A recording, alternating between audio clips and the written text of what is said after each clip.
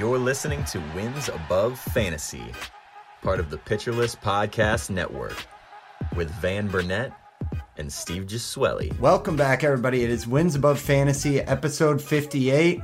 Steve, we're in June. Exciting times here, and this is usually when you kind of get stuck looking at the roster, the waiver wire, and you either want a change of scenery or you're trying to, go out and wheel and deal a little bit in the league. So today we are dedicating a full episode to the art of trading in fantasy. We'll talk some names. We'll talk some philosophy. I know you got strong opinions here. I think we've all had negative experiences of seeing a trade proposal and you check it out and you're like, this is absolute trash. We're going to talk about it all, but super excited to be back on. Kind of a looser show, so we can zig and zag where we feel. But thank you guys for tuning in. We are, of course, part of the Pitcher List Podcast Network. You can find us every Thursday morning on the main Pitcher List feed. Follow us at Wins Above Pod. I'm at Van_verified, and Steve is at Stav8818. Steve, good to talk to you again. How's it going over there, man? Yeah, June. Can't believe it. I think we're at like the quarter point of the season or third way through the season. Something crazy. It goes way too quick. But yeah, we're at that time, man. Like I just noticed, like in like the Discord today for Pitcher List, like in like the fantasy help section, it's like you see more and more comments that are like, I'm starting to think my pitching staff isn't going to cut it, or like I'm starting to think that like I really need some help for speed or power. Like you can make real assessments on your team, and people are starting to do that, and with that comes trade. So it's trading season. Like it's no longer, it's only April, or it's only been 5 weeks.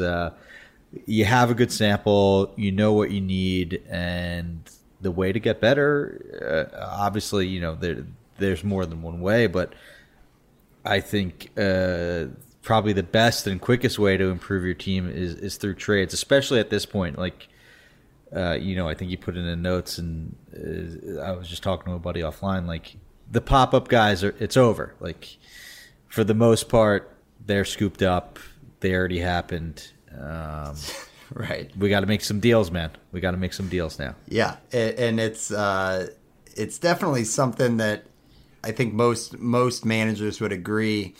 Trading is not utilized as often as it is enjoyable, which is kind of a weird statement to make, but like people get so excited about when they see trades go down in the league. The thought of completing a trade or being part of a trade is definitely exciting. Of course, there's kind of some, paranoia that you're getting beat by a trade, or there's kind of this paranoia that it's just not a fair deal. Could I have gotten more? Did I get ripped off? Exactly. Yeah. Hindsight, looking in the rear view. But like you said, it's also just a drastic way to impact the future of your season and really your team build, because everyone walks away with a draft or walks away from a draft with kind of in the back of their head, like, I got a great staff, but I could use some power or different things like that. And then it really is like this revolving door for the first 8 weeks of the season, trying to catch lightning in a bottle. And you probably added a couple guys who have worked out, but to really change the makeup of your team, there's no way to do that in greater fashion than with a trade. And I think that probably leads off to kind of our thought process on it, which again, I know we typically break down a lot of guys. We've got some names on the back half of this show, but Steve, let's have a conversation here in the spirit of making a deal. And let's just talk about it, man. It's like, how do you go about making a trade, and what are your thoughts overall about maybe the issue that happens too often when it comes to a lack of trades? I think the biggest issue and the reason why trades don't get done, and like sort of the negative connotation with it, is that I think too many times people are trying to win a trade. Right. And, there's sort of a thought process that's like, all right, let me start with this ridiculous offer and come in completely lowballing and like, but I'm willing to go to a certain price, but let me start here and see where we can meet, and we'll meet in the middle.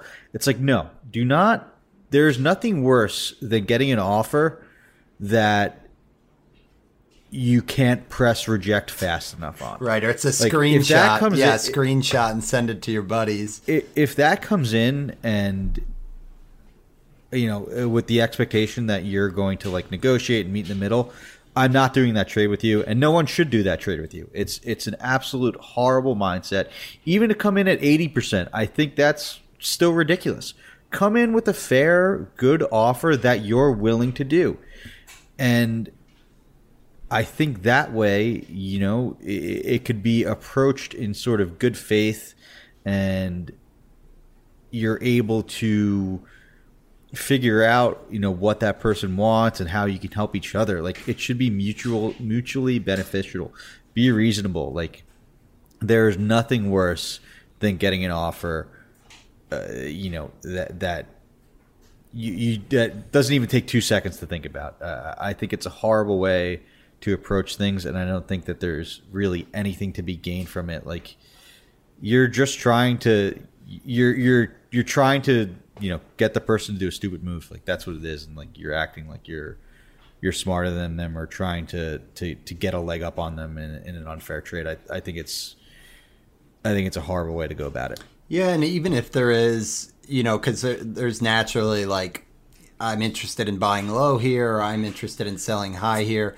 I still think whether it's that school of thought or just like filling a positional need or a statistical need, I think communication is such a big part of what I've found useful, to where if you just fire off a trade, a lot of times nothing. I mean, and this assumes you're not in a public league and you actually know the managers a little bit, but to me, I've always found it really useful to just be above board and kind of send out an initial message of, you know, hey, I know Stanton's been red hot, but, you know, X is struggling and his underlying stats look great, so I'm willing to take a discount because Stanton's been hot lately. Just kind of stating your intentions and starting the dialogue. I think Sporer mentioned this, Paul Sporer over at Fangraphs mentioned this in a recent episode. It's like, if you're buying low, like, let the person know that you're like, hey, like, I know this is a buy low. Like, I'm trying to buy low on X. Like, I'm trying to buy high on Y. Like, be upfront. I think that's such a good point. Yeah, and it's also, I mean, that's a good point on just buying low. And I think another part of it is kind of where the team standings shake out. And you know, if you are looking at a guy who's got Whit Merrifield, and, you know, just to throw a name out, of course, underperforming so far this season, but a lot of people know that, you know, Whit Merrifield more than likely is going to be something similar to what Whit Merrifield typically is. And you can go look at his StatCast and you can look at underlying numbers. Sure, at this point, it's not going to return to a typical third, fourth round value. But if Whit Merrifield is on the last place team in the league, or second to last, you have a little bit more of a, you know, conversation piece to say, hey, I'm giving you an offer here that's going to get you production you don't have to wait on. And yeah, Whit might come around, but it also looks like you need pitching, or just starting to view it really comes down to empathy of, like you said, kind of putting yourself in the other person's shoes and imagining. That's my number one rule with trading. Would you do it if you were the other manager? Yeah, and I mean, that's a good place to start. And I think from there, if you're doing, you know, some open communication, if you're being honest about it, and probably one of the most important things is just being willing to give something up, which sounds like a no-brainer, but I know you talked about this last year, and it's like, what are your thoughts on that element of it? Because there is that aspect of a trade where it's like, man, Logan Gilbert could get this deal done, but I was in on him, and he's my boy, and he's been good so far. Like, how do you kind of assess that aspect of it, of giving up valuable pieces in order to get something back? If you want to get a good player back in the trade, when you hit that accept button or send that and it gets accepted, a little piece of you should like be like, you know, oh man, like I just traded, you know, right, Aaron Ashby, like he was my boy all off season. I, you know, did a bold prediction on him. Like, you know, I drafted him in the right spot and it's been great. He's finally got a spot. But it's part of a deal to buy lowerish on like Walker Bueller or something. I'm just making it up. I know it's a name that we have on the list that down the road or down the rundown, but you should feel like you should feel something when you give something up, or else or else it's just a meaningless sort of ticky-tack trade, kind of like if you want to get someone good and actually make a splash and change your team and try to improve, like there should be a feeling of, a little bit of buyer's remorse, right? Like that's how it should kind of feel a little bit when you do a trade. And another little tip and tricks I like to do, and this is more for head-to-head league. I know I'm in quite a few head-to-head leagues. Basically all my industry leagues are head-to-head. Keep track of the roto standings. I know my home league on Fantrax, it has it automatically. There's like a standings page that has like the season stats, and it's great. But if you're in Yahoo, do it manually. If you tweet me, email me, whatever, I have a spreadsheet that could automatically, you just need to paste in your league standings, and it could automatically update your roto standings. Tweet me if you want that spreadsheet. I'll send it over, tell you how to use it, whatever. But the point of that is, and the use of that is that you could see the categories that you're strong in or weak in, and other teams are strong in and weak in, and try to match up on a trade there. It's not as clear in head-to-head because it's head-to-head. There's not those standings there, but you could use this to say, okay, hey, I have a 20 stolen base lead. Like, I know I love Julio Rodriguez, but I could try and package him for, another guy on the rundown who's struggling a little bit for like a Vlad or something. Have, Christian Walker, Julio Rodriguez, and like a good starter for Vlad or something like that. Like I don't know, Shane Bieber that you're worried about. Like, obviously that's a lot, but you're getting a first-round player back. I'm literally just making up a trade in my head, and I don't think that sounds too crazy because, like, I need power. I also have, like, Jorge Mateo and Tommy Edman, who have been great in speed, so I don't need Julio Rodriguez, and the team that has Vlad is last in steals but still managed to have a lot of home runs. Like, I'm literally making up fake scenarios, but that's what you could look at by looking at those standings and simultaneously putting yourself in the shoes of the other manager. Like, I don't know, the guy, I think this could sort of be another topic. I don't want to ramble on too much, but I think 2-for-1 or 3-for-1 trades kind of get looked down upon, but there's ways to do it that make sense, and I think that using those tools is a way to do that, sort of those tips and tricks. Yeah, that's a good point, and I think roster depth is kind of an accompanying point there to where I think most people probably go to teams near the bottom of the standings, look for a trade for whatever reason.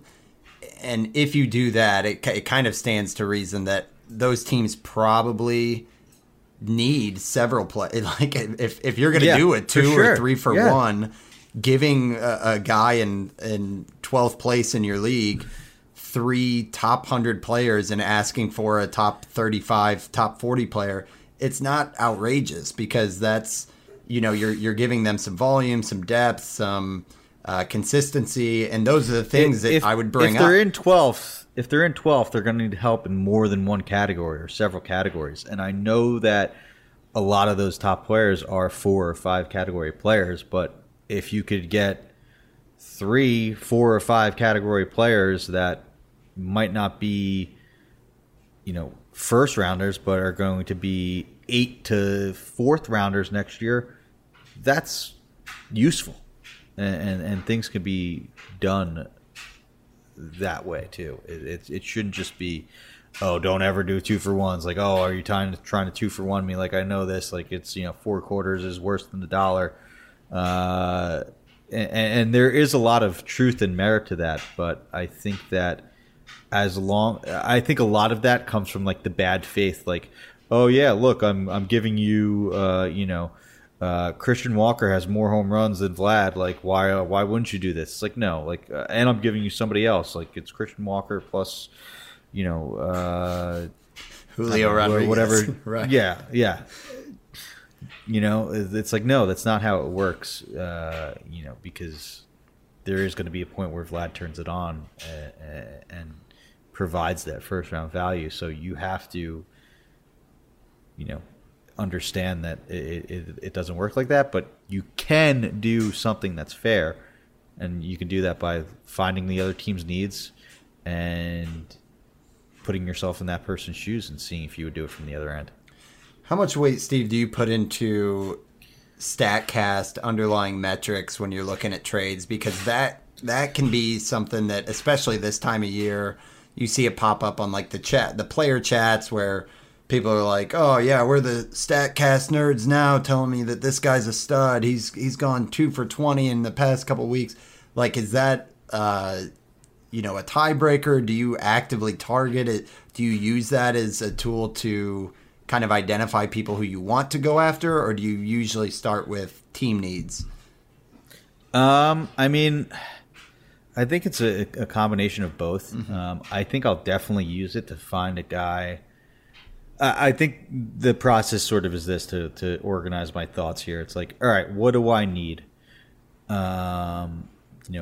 Look at those roto standings, see where you're at in steals, power. Like, okay, in my home league, I am pretty good. Like first in roto points. Like, it's not a roto league, but comfortable with my team. But my 2 worst categories are like homers and RBIs.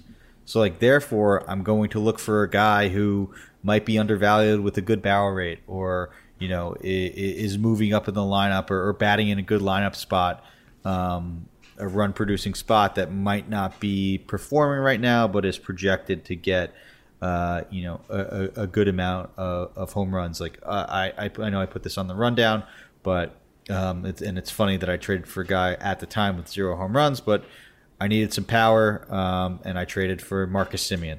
The deal was Michael Kopech and Luis Arias for Marcus Semien.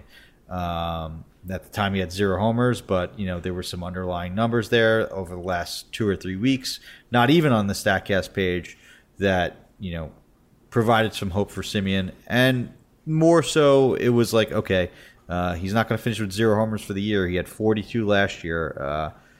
He had to get used to this new environment, new contract, pressing, and figure that out. I don't expect he'll come close to the 40 home runs he had last year, but I think it'll come close to 20 on the downside, which, that's a big deal from June on for a team that's, 4th from the bottom in homers. I had an excess pitching spot, and, I said, okay, obviously Kopech for Semien is not going to get it done. Semien still was like a 3rd or 4th rounder, whatever. I put myself in the other team's needs. Like, okay, I need a replacement for my shortstop, second base eligible player, and Luis Arias was just that. He's been good. I still think I like Semien the rest of the year over Arias, which is, I think, a fair statement. But that's how I, pitched the deal, and ultimately the other team agreed to it. Like, it's okay. It's a replacement who's playing better than Semien currently, and I just had a team that had I don't know if it's Syndergaard or whoever else, and other few disappointing pitchers, and there was a need for pitching, and Kopech's been great. So that's how that deal came to fruition, and I'd said that directly, like, here's what I think your team needs. Like, these are the numbers to back it up. Like, I'm not like trying to be smarter than you or anything, but it's just logical. These are the facts. And it's the facts and a fair way to approach it, and just how sort of deals like that can come to fruition. And I think as long as you're reasonable and like understand where that other team's coming from, you can get a lot of deals done. So it's a good point, good example. It kind of segues to the next topic I was going to hit on is, do you have any rules? Because at the end of the day, you want to improve your team. And it's kind of in my school of thought that it can be a little bit harder to find arms this time of the season than it can be to find bats. I don't know if that's because of the likelihood of injuries with pitchers, if it has to do with kind of the matchups with pitchers and the fact that, occasionally you're going to have a guy who's at Coors and you don't want to roll him out there. And I think it's part of the no such thing as a pitching prospect theory, fresh off the show where we're talking about Roansy Contreras and all these guys. But I think the thought is that it seems like, hitters, like whether it's, Pavin Smith, Christian Walker, some of these that we've talked about, or even guys who just go streaky, I've always found it a little bit easier to find hitting production on the wire than pitching. So I'm a little averse to deal a valuable arm, but I'm curious your thoughts on that, especially talking about giving up a prize piece like Michael Kopech. Do you play it pretty straight up on those? Yeah, pretty much, because, I'm looking at what I have and see that, I'm in the top of the league in all of these pitching categories. I have Jack Flaherty and Chris Sale on the IL, like waiting to come back somewhat soon. So why not deal from what's a strength? Like, that's how you find, excess pitching. Like, go to the team that has by far the best staff, that has, Aaron Ashby as their number 5. Like, right? Like, if they have Aaron Ashby, that's found money because they drafted him late, it hit. Like, he's starting now. That's another, I think, great way to find value. If someone picks up, George Kirby and he's been great, like, that's found money for that team, and now they have another starter that you could go after. And it doesn't necessarily have to be George Kirby. There could be another guy, like, I don't know, whoever else is, performing and now an excess arm. Like, if they were stashing that Kirby in a minor slot, they now have a roster crunch, right?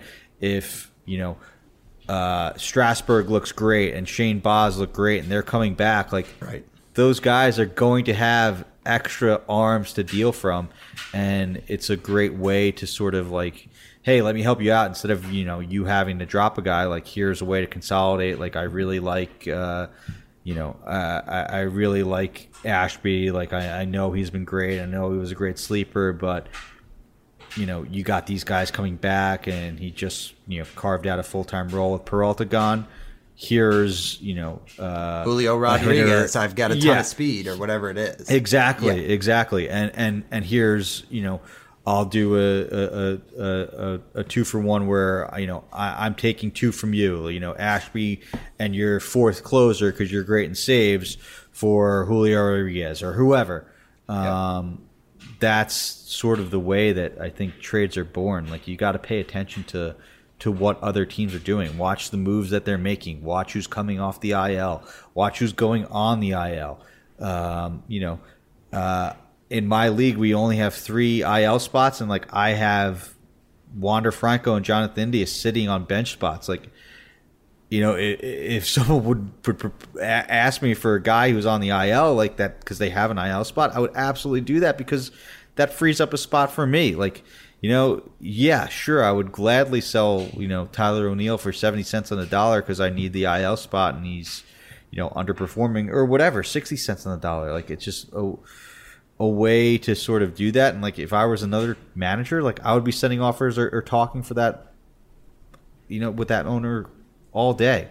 And I think another, to sort of circle back to sort of the overall concept, it's like, don't just flood someone's inbox with offers. Like, send a text, talk it out, send a message if you don't have the number. Like, even if it's like publicly, like, send a message, hey, this is just a preliminary offer. I really wanted to talk about that. Chat here. Like, I know Yahoo has like a talk about it button on the trade. Like, yep.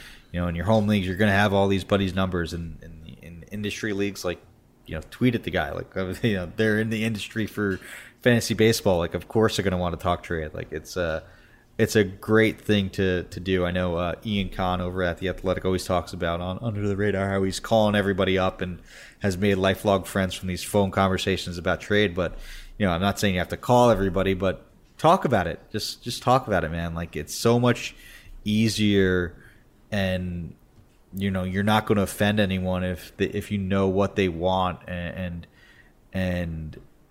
can understand the needs and what they're looking for in a trade. It's how things get done and how you're able to make trades. It's such a good a better way to negotiate a deal if you're actually talking at it rather than just sending over a deal and praying that someone hits accept. Yeah, it truly spoken. And we will talk about several players because we've got to give some names, some advice, get into some player analysis. But first, we are going to take a real quick ad break, and we'll be right back. Hey, Alex Fast here, and thanks for listening to this podcast on the Pitcher List Podcast Network. If you're a fan, consider supporting all of us by getting a PL Plus subscription, where you're going to get an ad-free website and get access to our Discord, where you can talk to all of our podcast hosts and staff. Plus, you can hang out with our incredible Pitcher List community. It's basically a baseball sanctuary year-round for as low as $8 a month. You can sign up at pitcherlist.com/plus, and you're going to get your first month free with promo code podcast. Also, don't forget to check out everything else we do as well, from YouTube videos, live streams, newsletters, off-season articles, TikToks, breakdowns, over 15 baseball podcasts on our network. We can't stop talking about baseball even during the off-season. So sign up for PL Plus today at pitcherlist.com/plus and use promo code podcast to get your first month free. All right. Thanks for listening. Let's get back to the show. All right, so Steve, it's a tricky transition to go from philosophy that's so based on circumstances of your league and who's holding what and what your strengths are to go into player analysis of kind of like targets and buy lows and buy highs, because I think the overriding umbrella message on all of this is you want to be empathetic and put yourself in the shoes of other managers. You want to be mindful of where you are in position and standings and statistical needs, position needs, all that stuff. But we do have a list of names that at least can kind of jog or spur more conversation around how you would set something up. So we jotted some down. Feel free to take left and right turns throughout. But the first one I wanted to look at is in the spirit of returning off the IL. Willy Adames is kind of nearing the end of the ankle injury that he had. And Willy Adames is kind of in a weird spot for his season because he's slashing just 208 on the average, 304 OBP, and a 462 slug, which is the bright spot. But it's been pretty underwhelming when you just think of like the 208 average. Because of the fact that he's been on the IL, there's kind of increased likelihood that someone's either got a roster crunch or he's not coming right off of like a 2-homer game or an 0 for 20 drought or anything like that. So Adames is one that I've kind of like circled as an interesting guy as a shortstop. And the one that, my thought process on this was, in my opinion, the arrow is pointing up on Adames because he's just got a 228 BABIP, which is bound to come up. His XBA is the highest of his career, still only at 266, so not like a world changer. Also the highest X slug of his career. Anybody who kind of drafted Adames has now kind of waited out this IL stint. But I think the barrels, the underlying metrics right now, he's 11th in the league in barrels per batted ball event. There's reasons to be excited about Adames. So right away, I looked up the rankings and said, who's a shortstop who's been performing better than Adames? So you can kind of balance out this, buy low and be transparent about it. And the name that I kind of landed on as an interesting one to look at was like Dansby Swanson, who is ranked 51st on 5x5 league settings compared to Adames at 150. And Swanson has had a different kind of season as well because he's batting 269, 333 OBP, 439 slug, 6 homers, but the 8 steals is really interesting for Swanson because his previous career high was 10. So it's safe to say he's well on his way to eclipsing that. But how much is left? Like, I don't think anyone thinks Swanson's going to have a 25 steal season, but certainly offering more speed than Adames. there are signs of worrying for Swanson with like the 30% strikeout rate. That's the highest of his career. So when you look at these two names, same position, Swanson, you could maybe argue slightly overperforming, batting 270, 8 steals, but still a pretty big gap on what they've done to date. They were drafted around the same range. How would you kind of view this as a starting spot, and what are some things you would consider for like a Swanson versus Adames trade? I think it's a good starting spot. One thing I will say with the specific Adames example, I know he just had a setback. It seems minor. I think it was like a quad setback, rehabbing ankle. The ankle's fine, and it might just be a few more days or another week or so. One thing that I don't necessarily like doing, just because like if I was in this shoes, like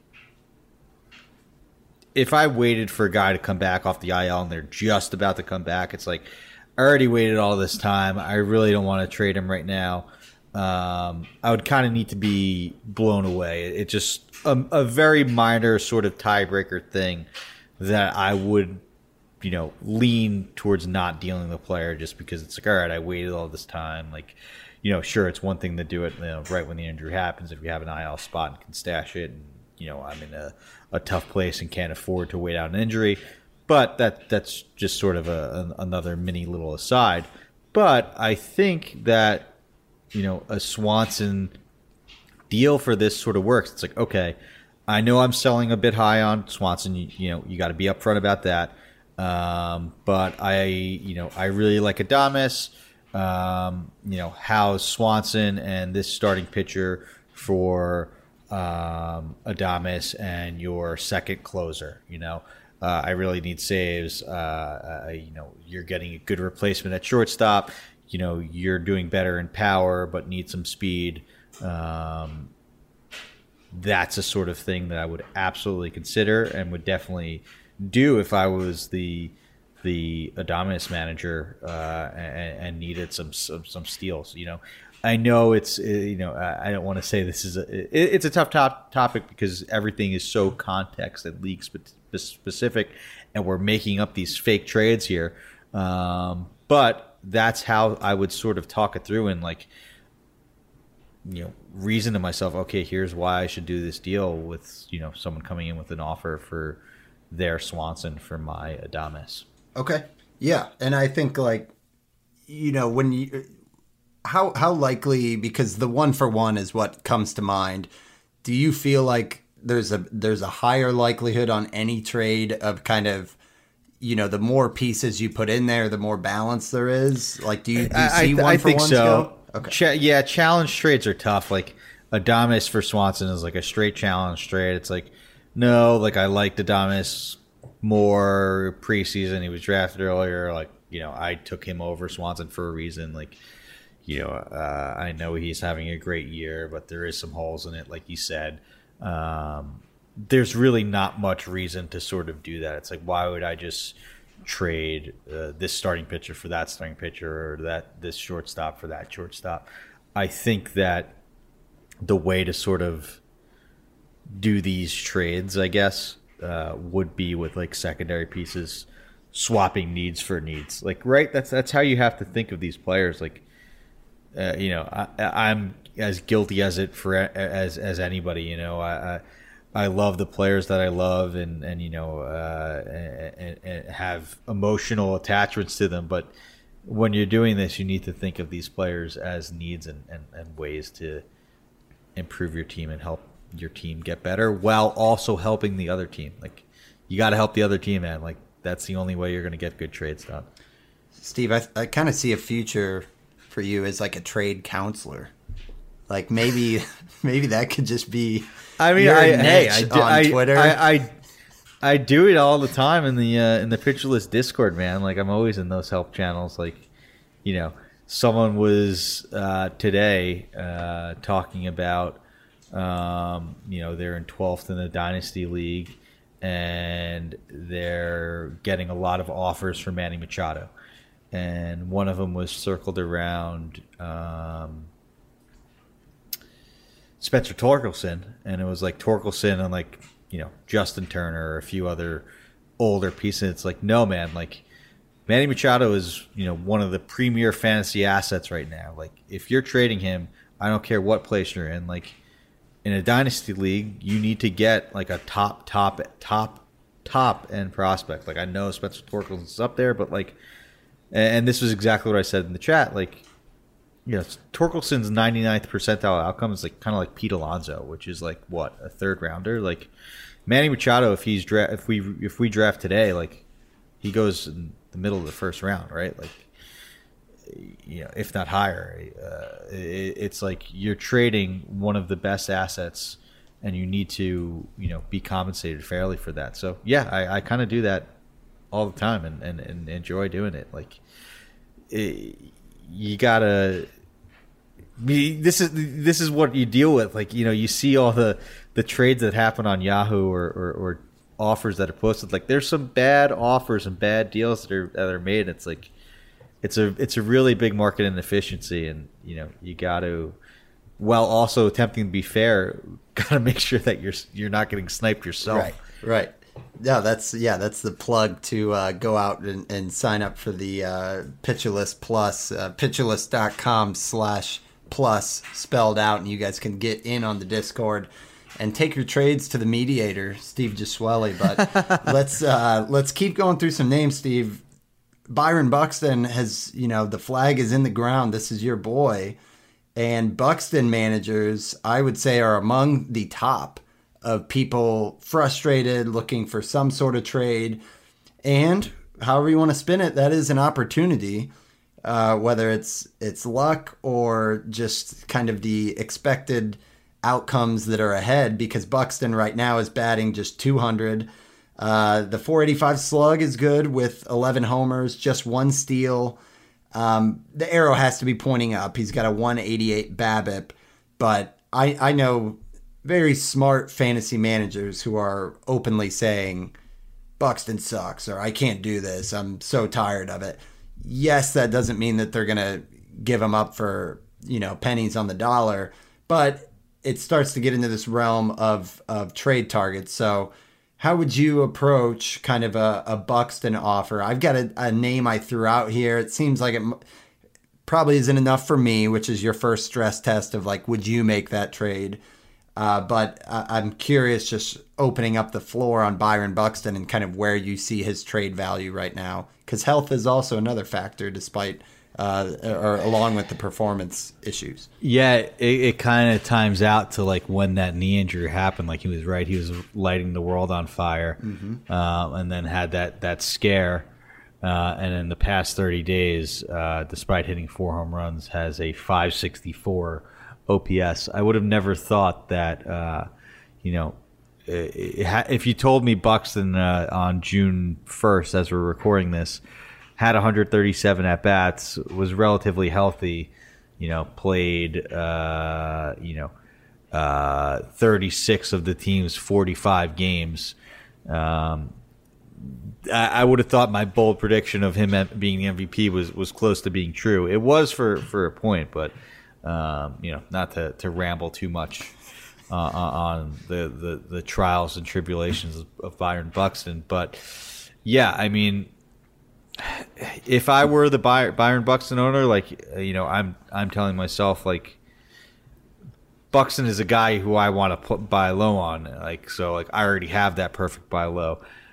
I mean, what even complicates it even more is, they're managing him. He's not starting every day. He's playing probably 4 or 5 times a week max. I know he did just play both ends of a doubleheader yesterday, but then sat today.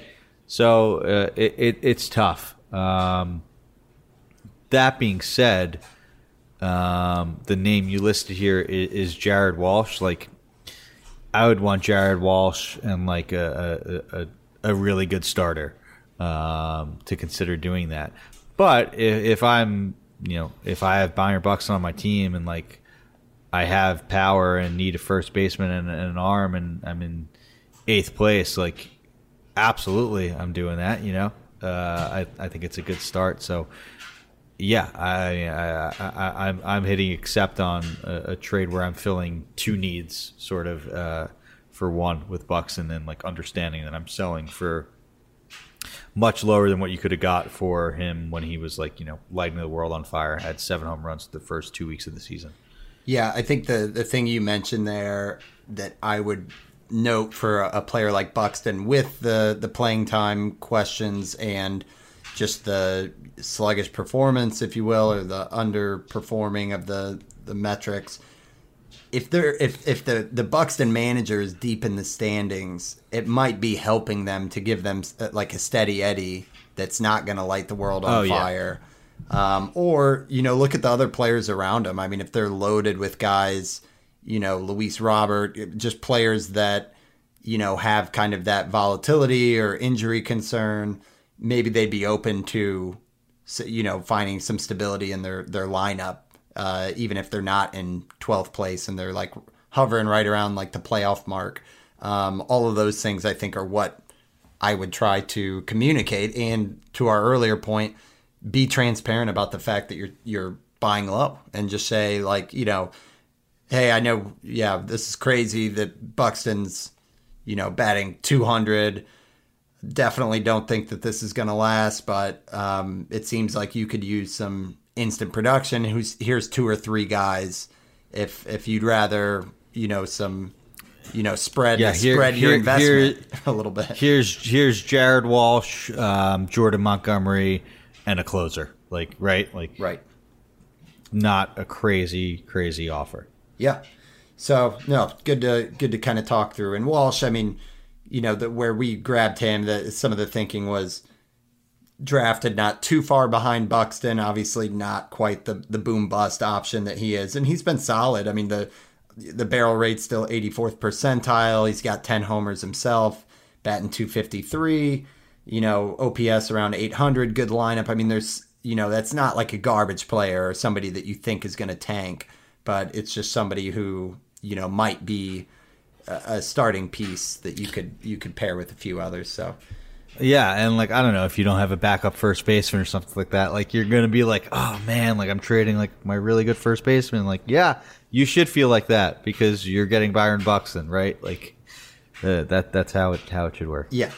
Well, the next one, this one is almost, in the territory of ad drop because there's, you can see some of these guys on the waiver wire, their, rostership kind of fluctuating between 70, 80%. But I thought it was just interesting that Jake Cronenworth is still more rostered than Gleyber Torres. And Cronenworth has not been what you've signed up for. I mean, talk about a guy you counted on to be kind of a steady Eddie. He's batting 211 right now. We talked about on the chalkboard episode that if the average isn't there for a guy like Cronenworth, he's not going to light the world on fire with power and speed. So if he's not hitting for average, it's kind of like, where is he helping you? Even so, Cronenworth is rostered at a higher rate than Gleyber Torres, which kind of begged the question for me, who I've been a recent convert on Gleyber. All the underlying metrics look good. He's, moving up the Yankees order. I mean, the arrow's pointing up. So this to me was like a, buy on Gleyber over Cronenworth. And I was more surprised to see this, but you didn't like this school of thought for the trade, right, Steve? Yeah, I think I'd much rather have Gleyber than Cronenworth for sure. I think Gleyber is a great sort of target as, I'm trading Altuve or Tommy Edman or a top tier second baseman. Give me Gleyber and let me fill another need. I think Gleyber is that. I don't think he's 2019 38 home runs, 72 home runs versus the Orioles Gleyber. But I think he's back to being top 10 second baseman Gleyber Torres. So that would be sort of more of the school of thought.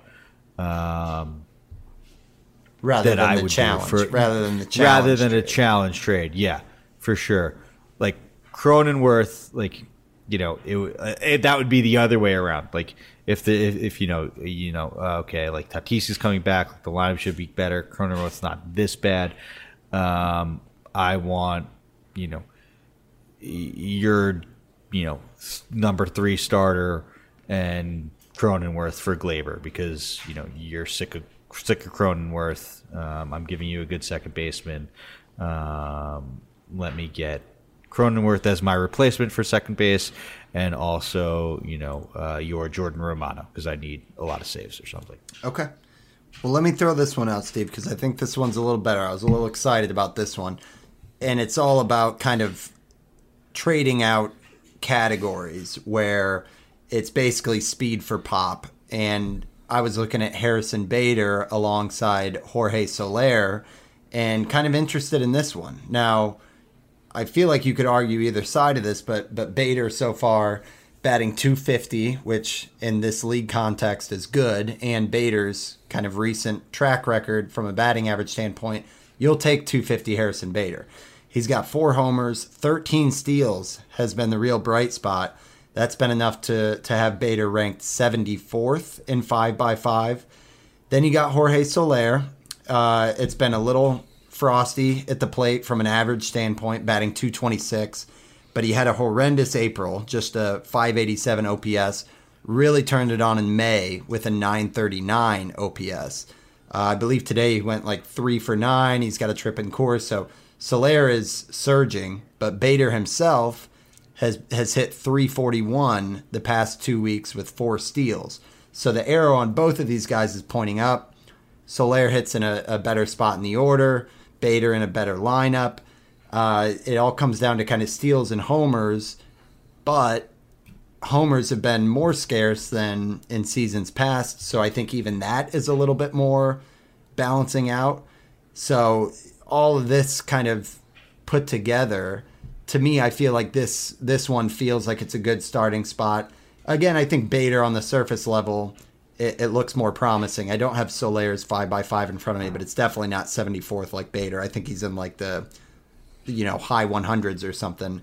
But give me the assessment on this type of a deal. Would you be looking for an additional piece, or do you think this is more in line with the type of deal you'd be interested in? I think this is exactly the type of deal that I would be interested in making. If you also have Tommy Edman and Julio Rodriguez and have this huge lead in steals, and are just racking up all the steals, and you added Christopher Morel, who's already got 6 stolen bases,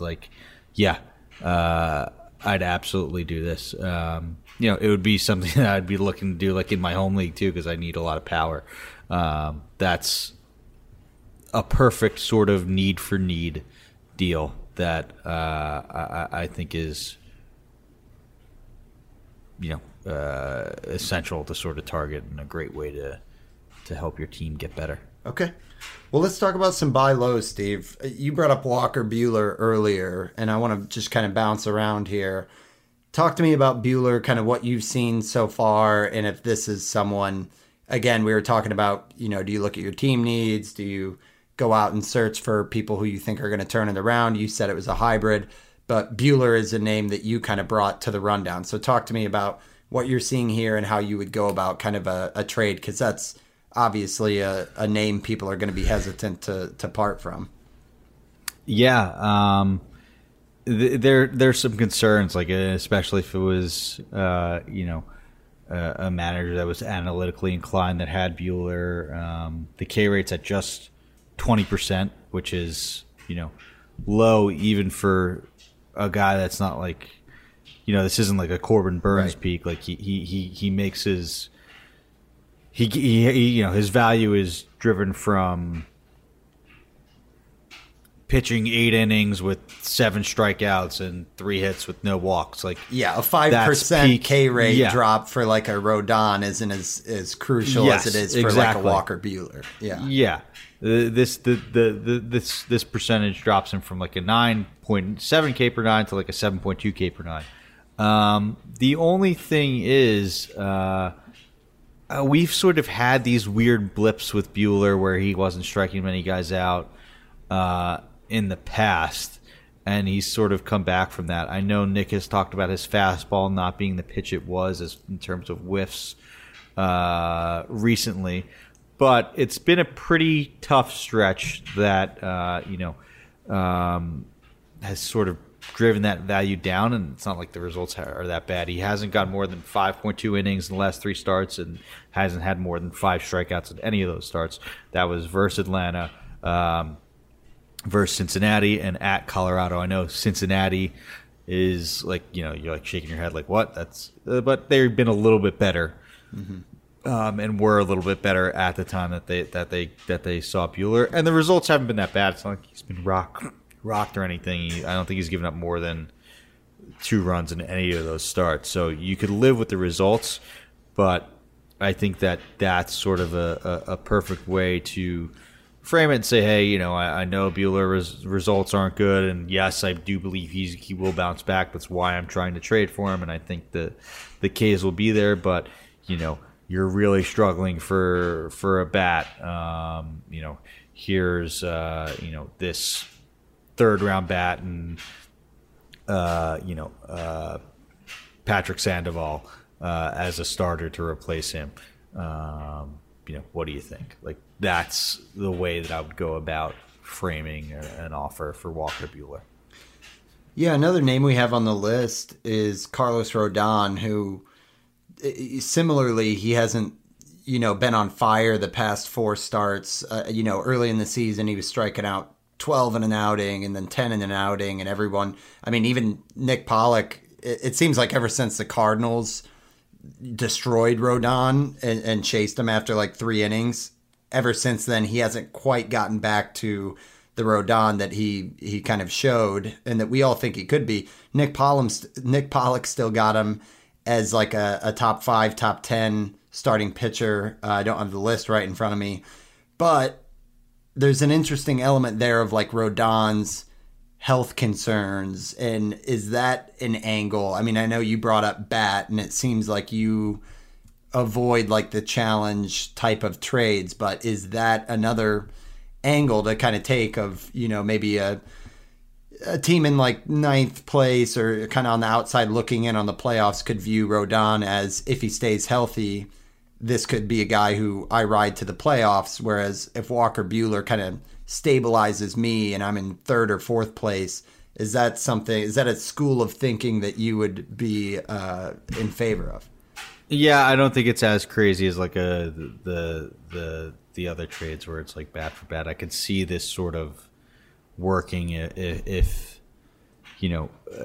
because especially with pitchers, like, right, like, all right, I really need K's, like Rodon's going to help me. I really need to help my whip. Buehler is going to be better there, or at least should be long term. But it's still, I think, tougher to do a trade like that, despite this one making a little bit more sense, if that makes any sense. Yeah, I know you've talked about like you don't want to feel like you completely won a trade. Yeah.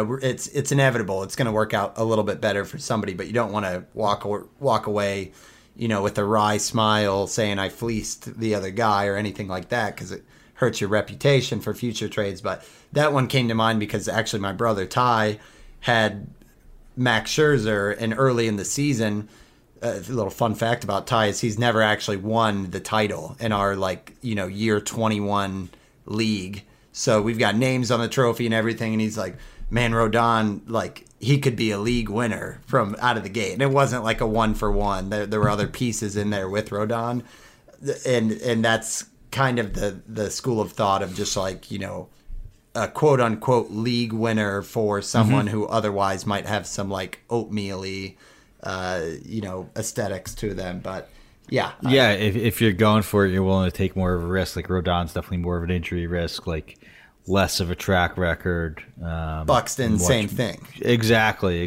Yeah. If you're in, for Buxton or for Rodon, like if you're in a place where you need to make up a lot of ground in roto standings or in head-to-head, like that's a sort of a good shot that you got to take too. It's like, all right, like I know you're in first place, like Buxton's been sitting and erratic, like I'll give you this sort of oatmeal guy for him because I need to take the shot. Like that's another great way of looking at it. Like from the opposite. Yeah, end. like you're in last place in Mario Kart, and you get the star. You know you got a lot of sharp turns coming up, but you get the star, and you're just willing to fly off the course if it means you're going for first place. So absolutely. Yeah, it's a school of thought. Some other names I think are really interesting just because of where they're at. Vladimir Guerrero Jr. with the, ranked 162 in 5x5. It's still great under the hood. The StatCast page lights up red, but it's also Vlad. So someone's going to be really reluctant to part ways with him. Is this even a name that you would go after? Or do you think guys like Vlad Acuna is another one who so elite, so tough to walk away from? Do you think trades for guys like this are even a good idea or possible? How would you kind of approach a situation like that?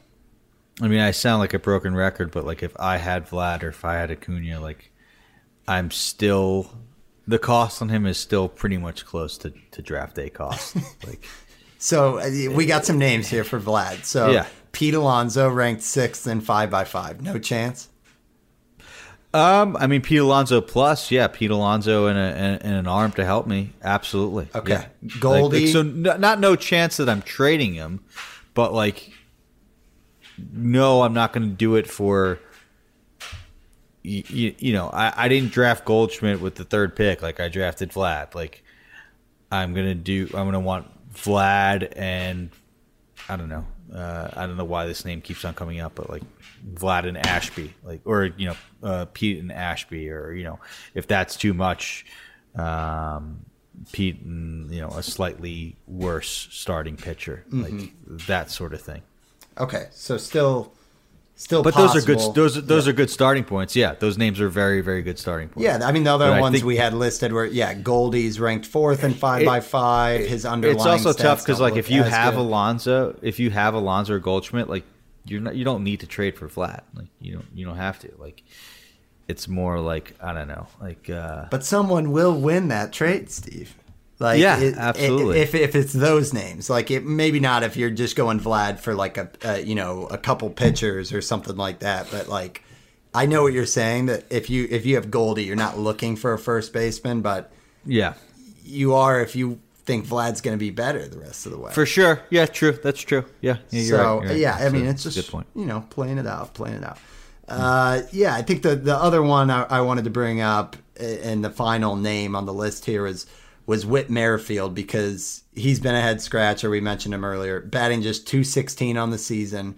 Similar to Cronenworth, it's like that's what you want from Whit is the average. So .216 is not cutting it. Yet the StatCast page looks similar to what it always has, and he's pretty much cemented as the leadoff man for KC. Again, it's this situation's come up in my home league, and I think several managers have tried to trade for Whit, and it's been unsuccessful. It's been talked about in the chat and everything, but this is another name that's underperforming, and it's not as pricey on draft day as a Vlad or as an Acuna. So I think this is a good one to look at, mainly because it doesn't look like his peripherals have just completely fallen apart. Obviously, it's there's issues happening right now for Whit, but it's coming around a little bit. The 234 BABIP is really holding down his average. He's typically a 300 BABIP guy. So I think this is a good one to look at. It's just, what the manager's needs would be, if it aligns with your need to kind of stabilize your lineup, assuming Whit will do that. But that was the last one I had on the list of kind of underperformers that I think if you looked at all trades around fantasy baseball, Whit has to be pretty high of like frustrated managers who aren't getting what they paid for on draft day. Yeah, the steals are starting to come too. He's up to 7 now. It's a 560 OPS. His career is 757. So, it might be closer to 700, but you could live with that if there's 20 more stolen bases in that profile, and I think there should be the sprint speed still in line with where he is. All the way back to 2018. So it's not like he legitimately lost a step or anything like that. The K rate's still good. The whiff rate's still fine. So like, yeah, there should be some positive regression there. One of the guys that is severely underperforming. His XBA is at 272, which is like right in line with where it is for his career. So 274 for his career for XBA. So like this should be, a prototypical Whit Merrifield, like, kind of probably more of like what the people were selling about, and it might be closer to 8 or 10 home runs than like the 18 or 20 that he's popped in those years where he sort of surprised everybody. But I think he's probably good for hitting 260, 270 the rest of the way with a good amount of steals. So yes, a perfect buy low candidate. So this might be another one that could fit into like the Gleyber Torres plus a piece. Absolutely. Yes. Okay. Well, Steve, this is, Alyssa's up in Wisconsin at a concert tonight, so I might just, edit the pod, look at every manager's roster in my leagues, and make yourself a deal. Yeah, pour a glass of something and just try to get to work over here. But yeah, this is fascinating to hear about. I know my only trade this season was acquiring Rowdy Tellez for Chris Paddock. It was a guy who needed pitching, and he was it was kind of a waiver. First priority waiver. But move, you know how you got that done, right? Like you saw what that guy needed, and like you're like, hey, like I'm gonna be honest, like I really want to use this waiver priority. Like it's I sent you the novel. You did it. You did exactly what we were sort of talking about there. Yeah. So themes, be sure to communicate, be above board, a little transparency on why you're interested in the piece. Nothing's worse than being like, oh, come on, this guy's not even that good. It's like, then why are you trying to trade for him? Yeah, why are you trying to trade for a player if you're trashing him? Like, remember, like, this is a relationship. Like, if you make a trade and it works out, and like, or even if you get burnt, like, you're going to do a trade with that person again. Like, it shouldn't be you trying to win this trade, because I'm just never going to do a trade with you again if that's how you're approaching it. Yeah. I love it, man. Anything else to add on Let's Make a Deal Part 2? No, man, I love it. It's a yearly tradition, like right around June.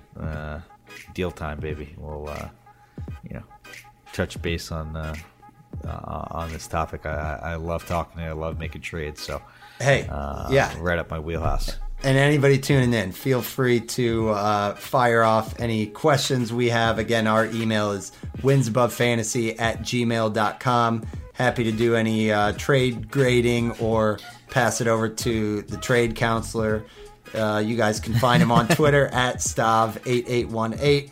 I'm at Van_verified, and you guys can catch us every Thursday on the Pitcherless Podcast Network and on Twitter at WinsAbovePod. But that wraps us up. Thanks for tuning in, everybody, and we'll talk to you next week. Thanks for talking trades with us, guys. Later.